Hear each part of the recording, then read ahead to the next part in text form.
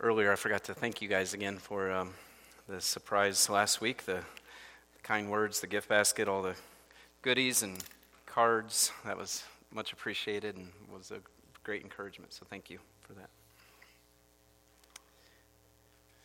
So it's a joy to be your pastor. It's a joy to worship with you. It's a joy to follow Christ with you, and now it's a joy to open up God's Word together with you. So, but I thank God for you all. So let's turn in our Bibles into Joshua chapter 10. Joshua chapter 10, that is page 185 if you're using the black Bibles. Our series in the book of Joshua has brought us this morning to chapter 10. And while you're finding that, just want to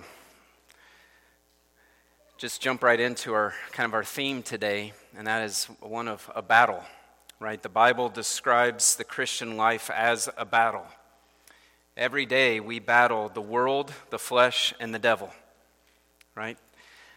We face temptations, distractions, and opposition from this fallen world.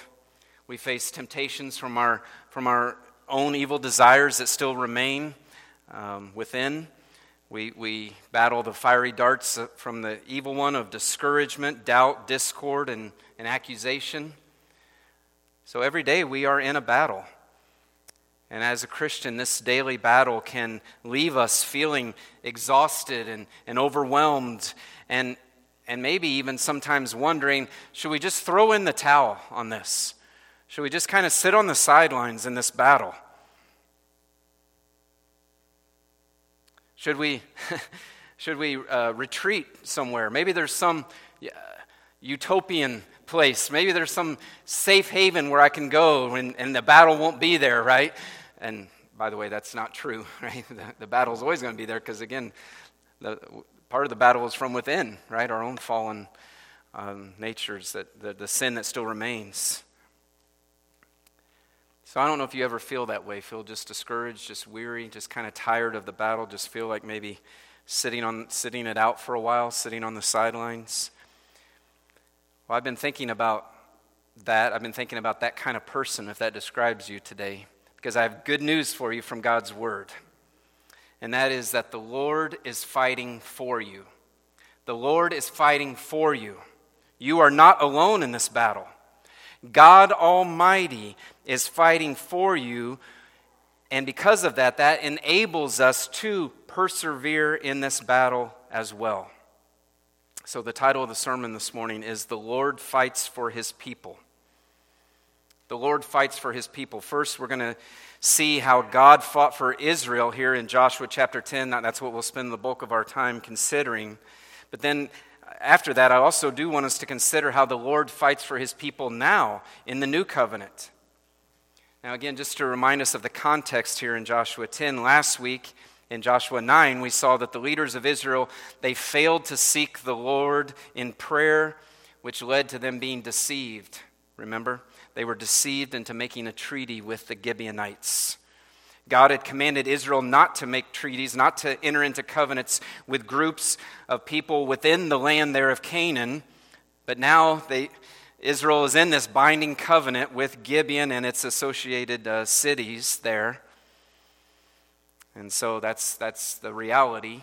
And the reason I bring that up is because that's going to play into that's going to kind of lead to the occasion here of chapter 10. Because now in chapter 10, that covenant that Israel foolishly made with Gibeon is going to quickly be put to the test because 5 Amorite kings are going to join together, their armies are going to join together and attack Gibeon. But before we dig into the account specifically, let me just kind of give an overview of how this chapter is laid out, just so hopefully you can kind of follow the flow here. This battle, right, it's going to be describing a battle with these 5 Amorite kings. It's kind of summarized or described briefly in verses 1 through 10. And then verses 11 through 15 are going to give additional details about how that battle, what happened in that battle. And then verses 16 through 27 are going to give more details specifically about the 5 Amorite kings. And then verses 28 through 39 are going to even expand out and talk about what Israel did after that battle, but in other battles in what is called the Southern Campaign as the conquest moved to the south. Okay? So hopefully that'll help you, and I'll try to point those things out along the way because it can be a little tricky sometimes to keep the order straight here because he'll give a summary, the writer of Joshua will kind of give a summary, and then he'll circle back and explain it in more detail, and you're kind of like, wait a minute, is this describing the same thing, or is this a new account? So I'll try to make that clear as we go through. So with that in mind, look at verse 1 now, with news of the Amorite attack on Gibeon. Verse 1, as soon as Adonizedek, king of Jerusalem, it's interesting, by the way, right? When we see Jerusalem, we immediately think of like, oh, God's people, right? The city of David, right? No, at this time, this is not the city of David. This is led by the Amorites, right? So this is under wicked rule here. So as soon as Adonizedek, king of Jerusalem, heard how Joshua had captured Ai and had devoted it to destruction, doing to Ai and its king as he had done to Jericho and its king, and he heard, in other words, how the inhabitants of Gibeon had made peace with Israel and were among them, he feared greatly, because Gibeon was a great city, like one of the royal cities, and because it was greater than Ai, and all its men were warriors. So Adonizedek, king of Jerusalem, sent to Hoham, king of Hebron, to Piram, king of Jarmuth, to Japhia, king of Lachish, to Debir, king of Eglon, saying, come up to me and help me, and let us strike Gibeon, for it has made peace with Joshua and with the people of Israel. Then the 5 kings of the Amorites, the king of Jerusalem, the king of Hebron, the king of Jarmuth, the king of Lachish, and the king of Eglon, gathered their forces and went up with all their armies and encamped against Gibeon and made war against it. Verse 6, and the men of Gibeon sent to Joshua at the camp in Gilgal, saying, do not relax your hand from your servants. Come up to us quickly and save us and help us, for all the kings of the Amorites who dwell in the hill country are gathered against us. So that kind of gives us the setting, the occasion, what's happening here, right? We see that this king of Jerusalem, this Amorite king, he's organized this coalition with 4 other guys to attack Gibeon. And the text says that he was afraid because he sees that Israel is getting too powerful. Israel's getting too big a foothold there in Canaan. Because now, he's kind of adding this together, and he's saying, wow, they've defeated Jericho, and with the defeat of Jericho, with the defeat of Ai, with now Gibeon being on their side, they're getting this huge swath of land right in the middle, in the central part of Canaan here, and they're getting too powerful, and it's cutting us off from the north and south, and so we need to stop this, is what he's saying. So in an attempt to reduce Israel's power and probably also to punish Gibeon, right? He probably sees Gibeon as like traitors. How could you side with Israel here? These 5 Amorite kings then lead their armies to jointly attack Gibeon. You say, okay, well, what does that have to do with Israel? Well, because Israel had entered into this covenant with Gibeon, now they're obligated to come to Gibeon's defense, right? It's kind of like, I think, how NATO is supposed to work, right? An attack on one is an attack on us all, okay? So now that's the situation. What is Joshua and the Israelites going to do about it? Well, verse 7 says, so Joshua went up from Gilgal, right? Because they've gotten word now from Gibeon, help us, we're being attacked. So Joshua went up from Gilgal, he and all the people of war with him, and all the mighty men of valor. So Joshua takes all the Israelite army with him up to Gibeon, which, if you're looking at a map, Gibeon was about 20 miles away, and also it's about 3,300 feet and higher in elevations. So yeah, went up to Gibeon is right. And by the way, we're going to learn from verse 9 that when Joshua and the Israelite army set out, they actually march all night long to get to Gibeon by sunrise. All right, so they are high-stepping it here, right? Quick double time. As they're going, sometime along the way is when probably God speaks these words to Joshua in verse 8. Look at verse 8. And the Lord said to Joshua, do not fear them, for I have given them into your hands, right? Talking about all these Amorites, these 5 armies that have all joined together now. God says, do not fear them. Why? For I have given them into your hands. Not a man of them shall stand before you. So you see what God's doing? He's assuring Joshua of victory. And this is the same kind of language we've seen several times in the book of Joshua, haven't we? This, I have given them into your hands. He said that about Jericho. He said that about Ai, right? Saying it in the past tense, like it's a done deal. God's going to bring about this victory for his people. And so, again, we just have to step back and say how gracious of God. Remember, Israel's covenant with Gibeon was a foolish mistake on their part.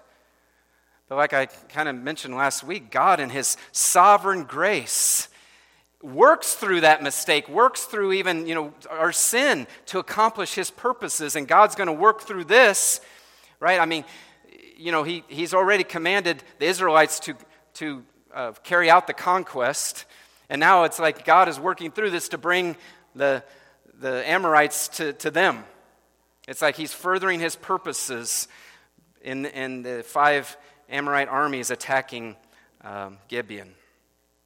So God's at work here. He assures them of victory. Verse 9. Verse 9 is going to tell us they've marched all night, now they're there. So Joshua, verse 9, came upon them suddenly, having marched up all night from Gilgal. And the Lord threw them into a panic before Israel, who struck them with a great blow at Gibeon, and chased them by the way of the ascent of Beth-horon, and struck them as far as Azekah and Makkedah. Now again, that's a summary of the battle. Okay, that's saying like how far they're getting defeated, and they're getting driven away and defeated along the way. So that's a summary. Now the text is going to give us some more details of what occurs during that battle that it's just summarized here in verses 11 through 14, okay? And as they fled, verse 11, before Israel, while they were going down the ascent of Beth-horon, look at this. The Lord threw down large stones from heaven on them, on the Amorites, right, as far as Azekah, and they died. And there were more who died because of the hailstones than the sons of Israel killed with the sword. Wow. I mean, this is kind of like how God fought for the Israelites back in Egypt, right? This is almost like a plague here. But let's get the picture. Having marched all night, Israel is able to launch this surprise attack on the Amorites, again, probably right at sunrise. And throughout this battle, what I want us to see is we see the Lord fighting for Israel, don't we? I mean, what has the text already told us? The Lord threw the Amorites into a panic, which enabled the Israelites right away to inflict heavy losses on them. Then as the Amorites are fleeing, the Lord rains down these large hailstones on them, killing even more of them than the Israelites had struck down with the sword. So clearly the Lord is fighting for Israel. So the battle is going well. The Amorites are fleeing. Many have been killed by the hailstones. But it appears, and again, if we try to picture this, and from the text it appears that there's still several of their enemies, several of the Amorites who were escaping at this point. Perhaps by hiding in caves to seek shelter from the hailstones. I say that because that's what we're going to see the 5 kings did.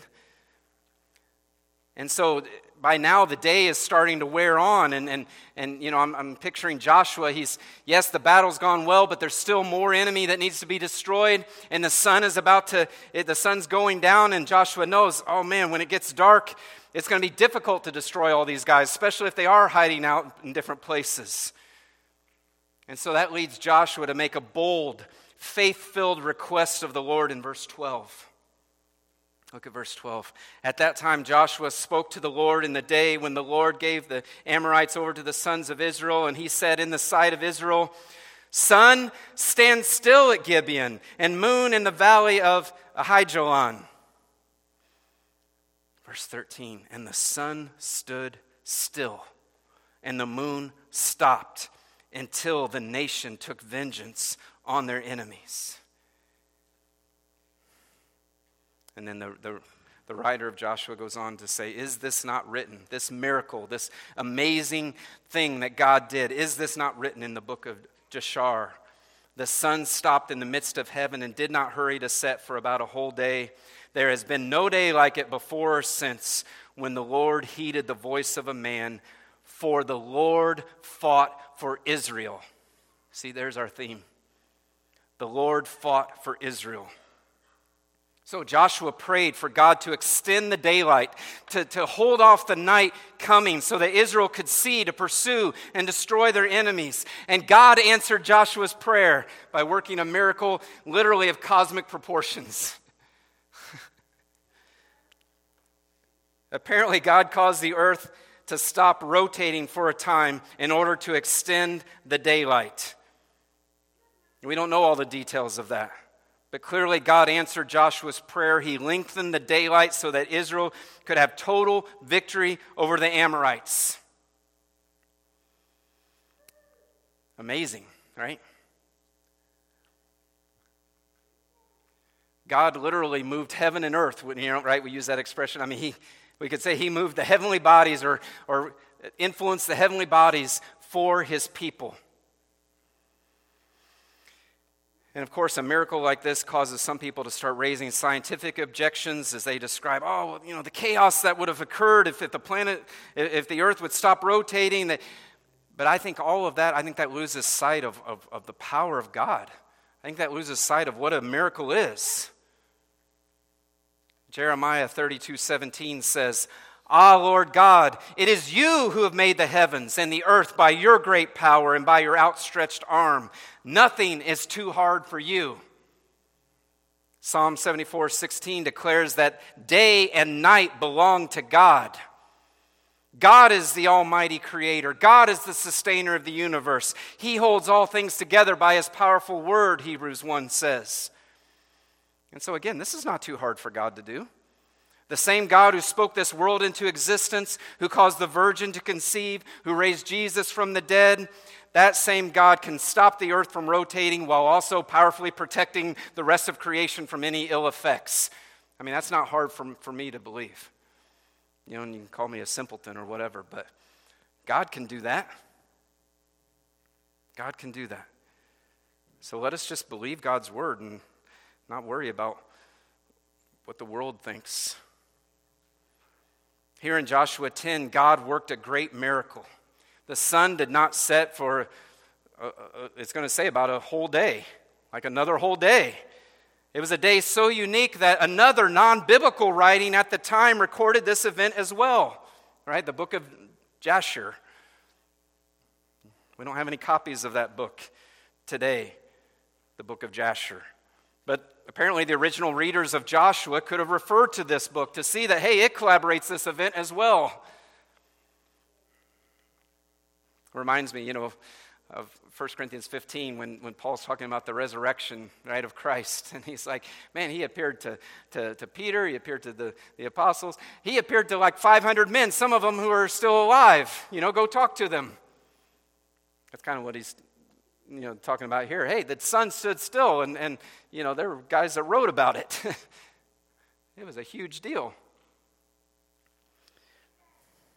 But notice the emphasis here in Joshua 10 is God's commitment to his people. God listened to Joshua's prayer. God intervened in this powerful cosmic way. Why? Well, verse 14 tells us, because the Lord fought for Israel. What a beautiful statement. The Lord fought for Israel. And then verse 15 kind of gives us a summary statement, which is going to, again, I don't know why the narrator likes to do it this way, but it's like verse 15 summarizes everything, kind of anticipates the very ending. So Joshua returned and all Israel with him to the camp at Gilgal. He's anticipating the conclusion there. And now then in verses 16 and following, like I said, he's going to kind of circle back, flesh out more details of what took place in the battle, right? He's already described it. He's described the miracle. He's described the total victory. Now let's give you more details if you're curious about them. So verses 16 specifically hone in on what happened to these 5 kings, right? These kings who had grouped together to fight Gibeon, which was fighting against God's people, essentially. Verse 16, these 5 kings fled and hid themselves in the caves at Makkedah. And it was told to Joshua, the 5 kings have been found hidden in the cave at Makkedah. And Joshua said, roll large stones against the mouth of the cave and set men by it to guard them, but do not stay there yourselves. Pursue your enemies, attack their rear guard. Don't let them enter their cities, for the Lord your God has given them into your hand." When Joshua and the sons of Israel had finished striking them with a great blow until they were all wiped out, and when the remnant that remained of them had entered into the fortified cities, then all the people returned safe to Joshua in the camp at Makkedah. Not a man moved his tongue against any of the people of Israel. Right? So that's pretty self-explanatory. Okay, we got these kings cornered. Great. We'll trap them in there. Let's pursue the army while we can. Once they get done doing that, now they come back to where the kings are. Verse 22. Joshua said, "Open the mouth of the cave. Bring those 5 kings out to me from the cave." And they did so, and brought those 5 kings out to him from the cave: the king of Jerusalem, the king of Hebron, the king of Jarmuth, the king of Lachish, and the king of Eglon. And when they brought these kings out to Joshua, Joshua summoned all the men of Israel and said to the chiefs of the men of war who had gone with him, "Come near, put your feet on the neck of these kings." And then they came near and put their feet on their necks. I mean, just kind of visualize that. The symbolism that he's portraying here. He's making a point. He wants to encourage and foster and cultivate the faith of God's people here. I think I'm in verse 25 now. Verse 25, and Joshua said to them, "Do not be afraid or dismayed. Be strong and courageous, for thus the Lord will do to all your enemies against whom you fight." Right? Physically, those leaders were seeing that with their feet on the rulers, the kings of those who had come against them. Verse 26, and afterward Joshua struck them and put them to death, the kings there, and he hanged them on 5 trees. And they hung on the trees until evening. But at the time of the going down of the sun, Joshua commanded, and they took them down from the trees and threw them into the cave where they had hidden themselves. And they set large stones against the mouth of the cave, which remain to this very day. So we've seen this before, haven't we? Where these evil kings are killed, and then they're hung on trees until evening, remember, to show that they are being cursed by God. These evil kings who had rebelled against the Lord, rebelled against God's people, it was a symbolic way of showing they are being cursed. God has forsaken them. He's rejected them because they rebelled against him. Then they're at evening, they're taken down, buried, and another memorial. We've seen this several times in Joshua, haven't we? Another memorial is built there as the kings are buried in that cave. This memorial is placed there. Why? To remind God's people, to remind even future generations of how God powerfully fought for his people, and to remind them of what happens to those who oppose the Lord. So this, again, was to be encouraging, to build their faith. And that's why Joshua had the military leaders put their feet on the necks of the Amorites, right? I mean, that's a symbolic way of showing total supremacy. The Bible even talks about it several times, this notion or this saying of making your enemies your footstool. Total supremacy, total victory.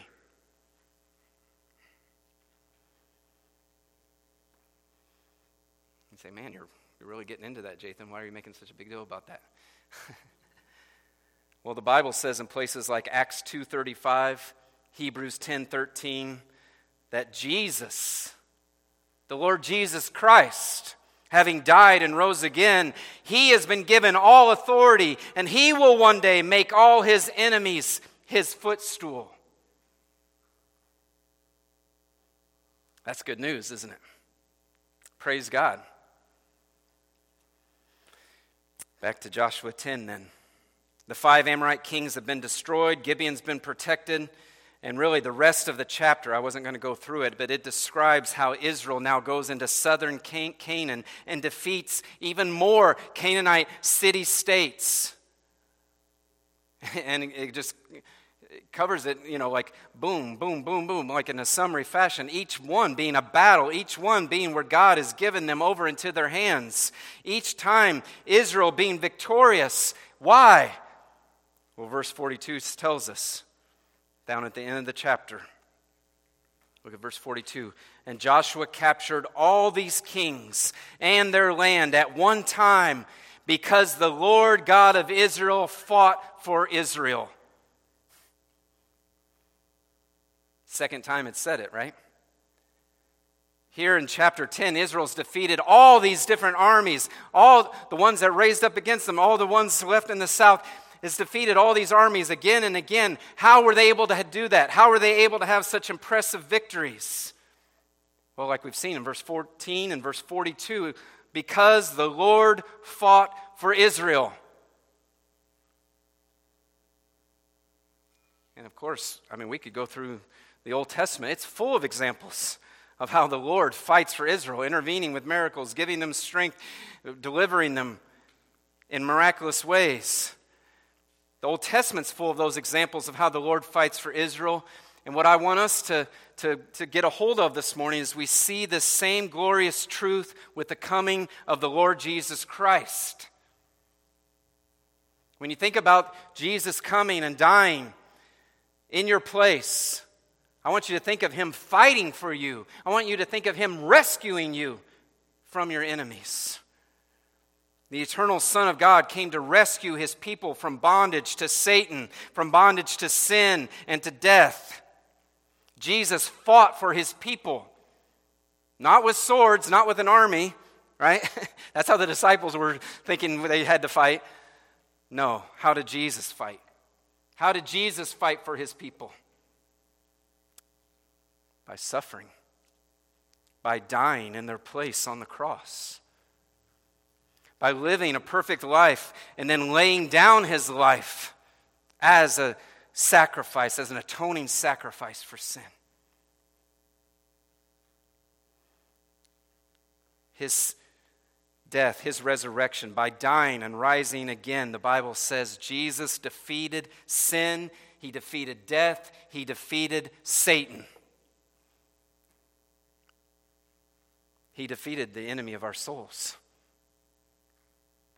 His sinless sacrifice fully paid the penalty for the sins of His people. That's huge, right? Our greatest enemy is sin and death.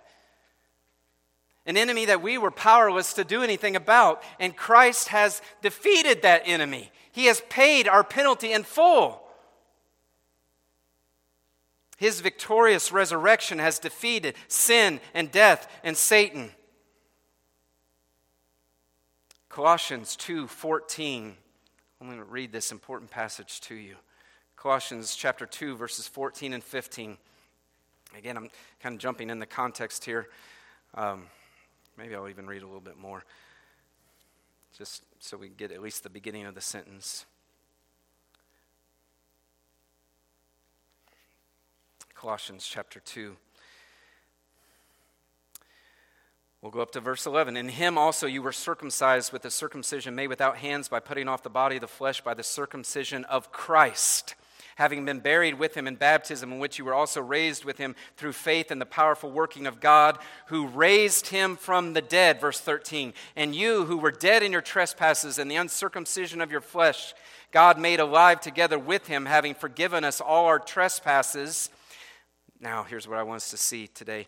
By canceling, verse 14, the record of debt that stood against us with its legal demands. This He set aside, nailing it to the cross. Verse 15, He disarmed the rulers and authorities and put them to open shame by triumphing over them in Him. You hear that warrior type language? You hear that victory, that battle type language? Christ has triumphed over the evil forces. How? Well, because if you're in Christ, Satan can no longer accuse you. He can accuse you, but none of his accusations are going to stick. Right? What's Satan going to say? Hey, man, you're a rotten sinner. You're like, you're right. But Christ has paid for my sin. God loves me. I am forgiven. My penalty has been paid in full by Jesus Christ. And there's nothing Satan can do about that. He cannot take away our salvation. He cannot snatch us out of the Father's hand. And so Christ has triumphed over our adversary.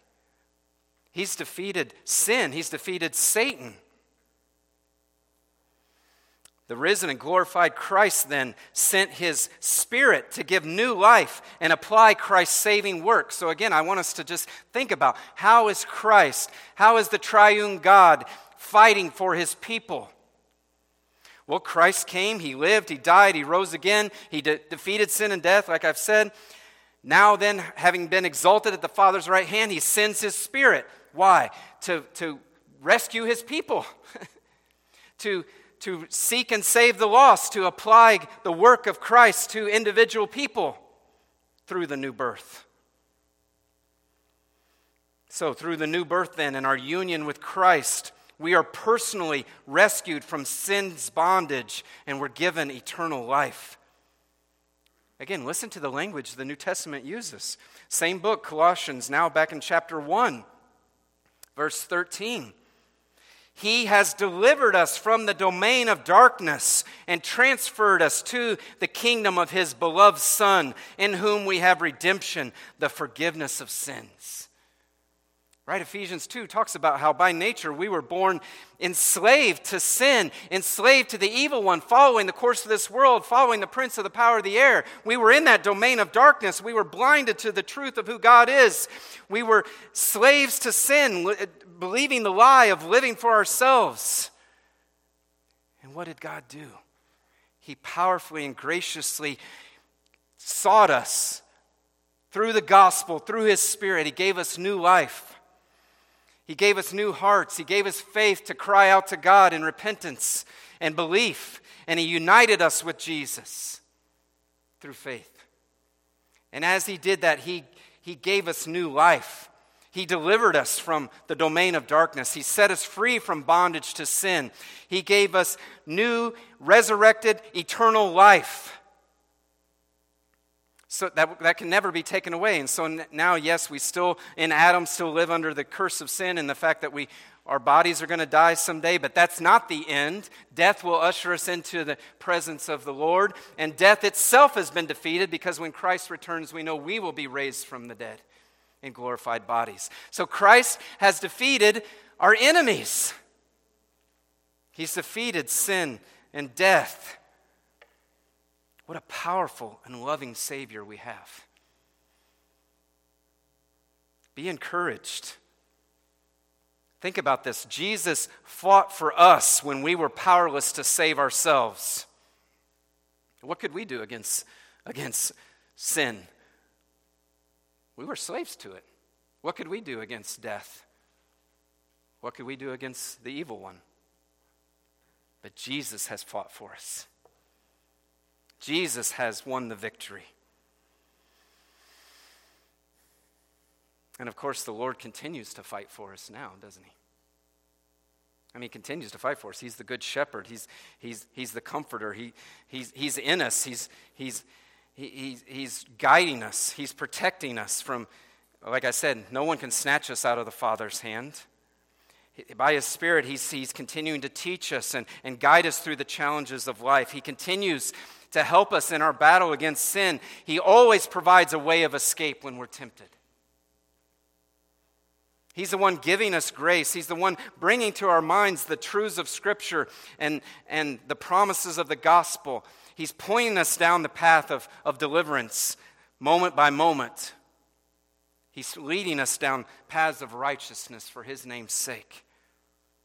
He's giving us grace to persevere through trials. He's comforting us when our hearts are broken. He is fighting for us. He's ministering to us. So praise God. Praise God that the Lord fights for his people. If you're in Christ today, praise God that the Lord has fought for you and he's continuing to fight for you and provide for you. Praise God for that. Be encouraged by that. But in that, I want us to see another important principle that, we see in Joshua. We certainly see it taught in the New Testament. The fact that the Lord is fighting for us. So what do? What are we supposed to do? Oh, good, the Lord's fighting for us. I'll just kind of kick back, right?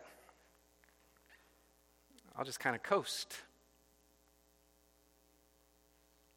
Is that what Joshua and the Israelites did?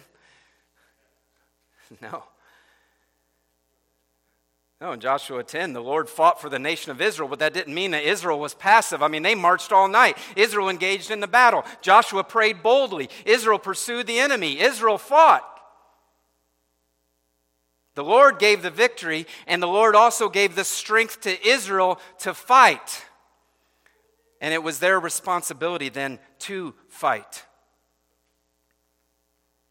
Now again, just to be clear, we are powerless to fight when it comes to our conversion. Right? I mean, we're dead in our trespasses and sins. But now, having been given new life, having been raised with Christ, having been indwelt by the Holy Spirit, we are to fight when it comes to our growth in the Christian life. And that's the battle I was really kind of describing at the beginning, wasn't I? This battle that we're in daily.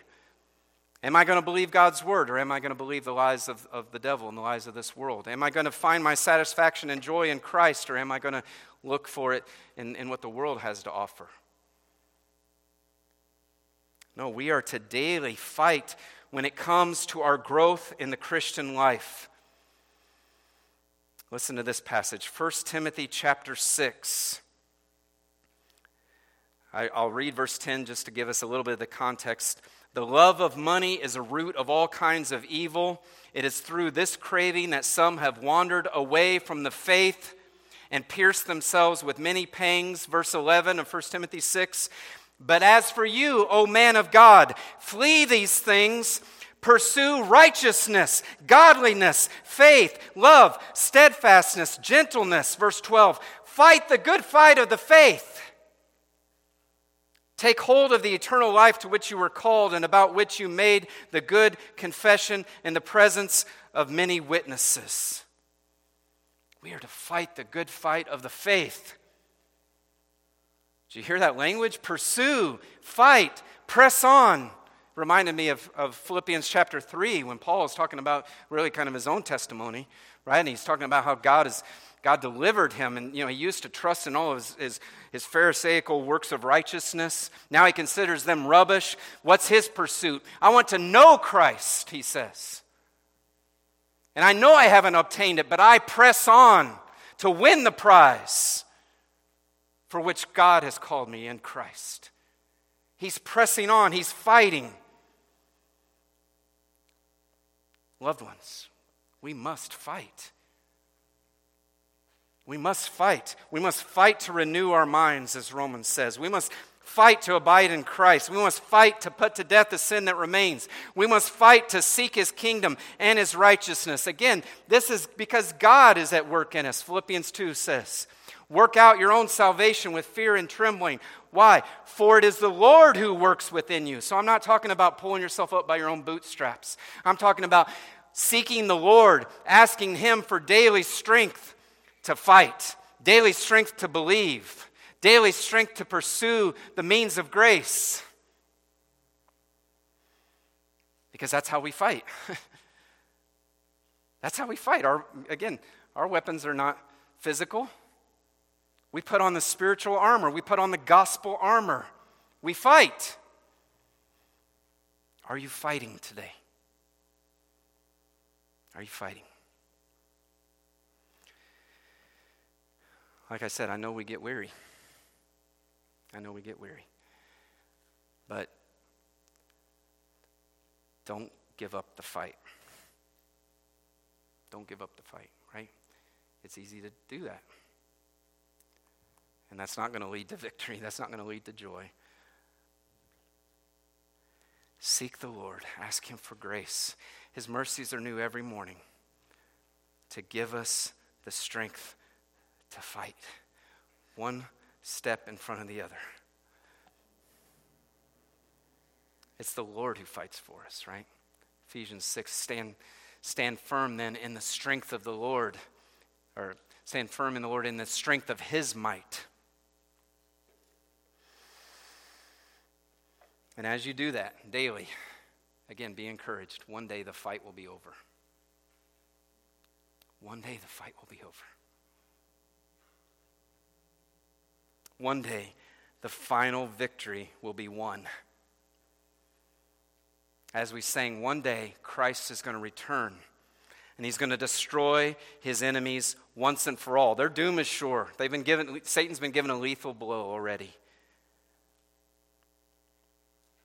One day Christ is going to return and all evil will be eradicated forever. Satan himself will be thrown into the lake of fire where he will be punished forever and ever. So there will be a day, loved ones, when the battle will be over.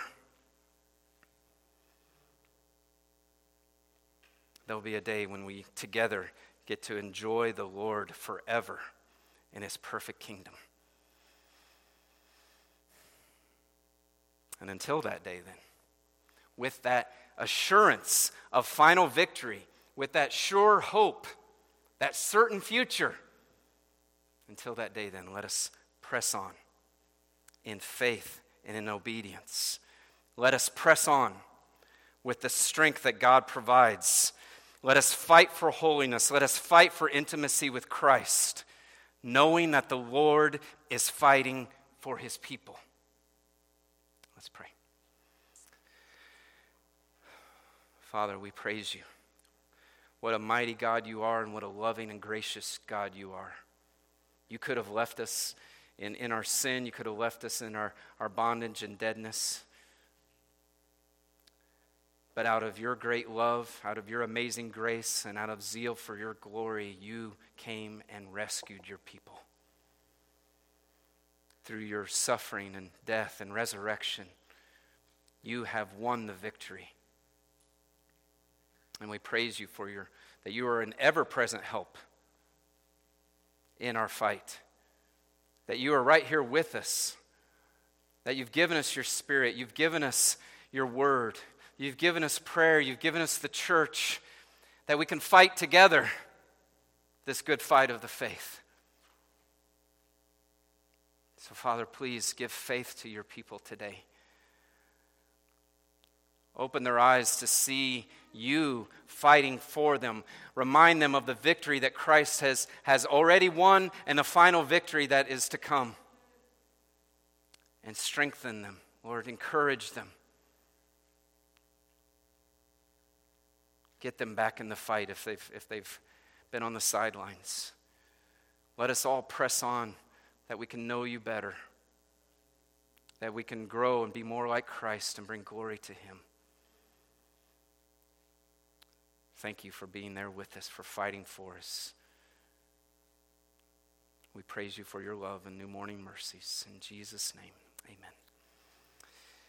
Let's stand together and sing our praises.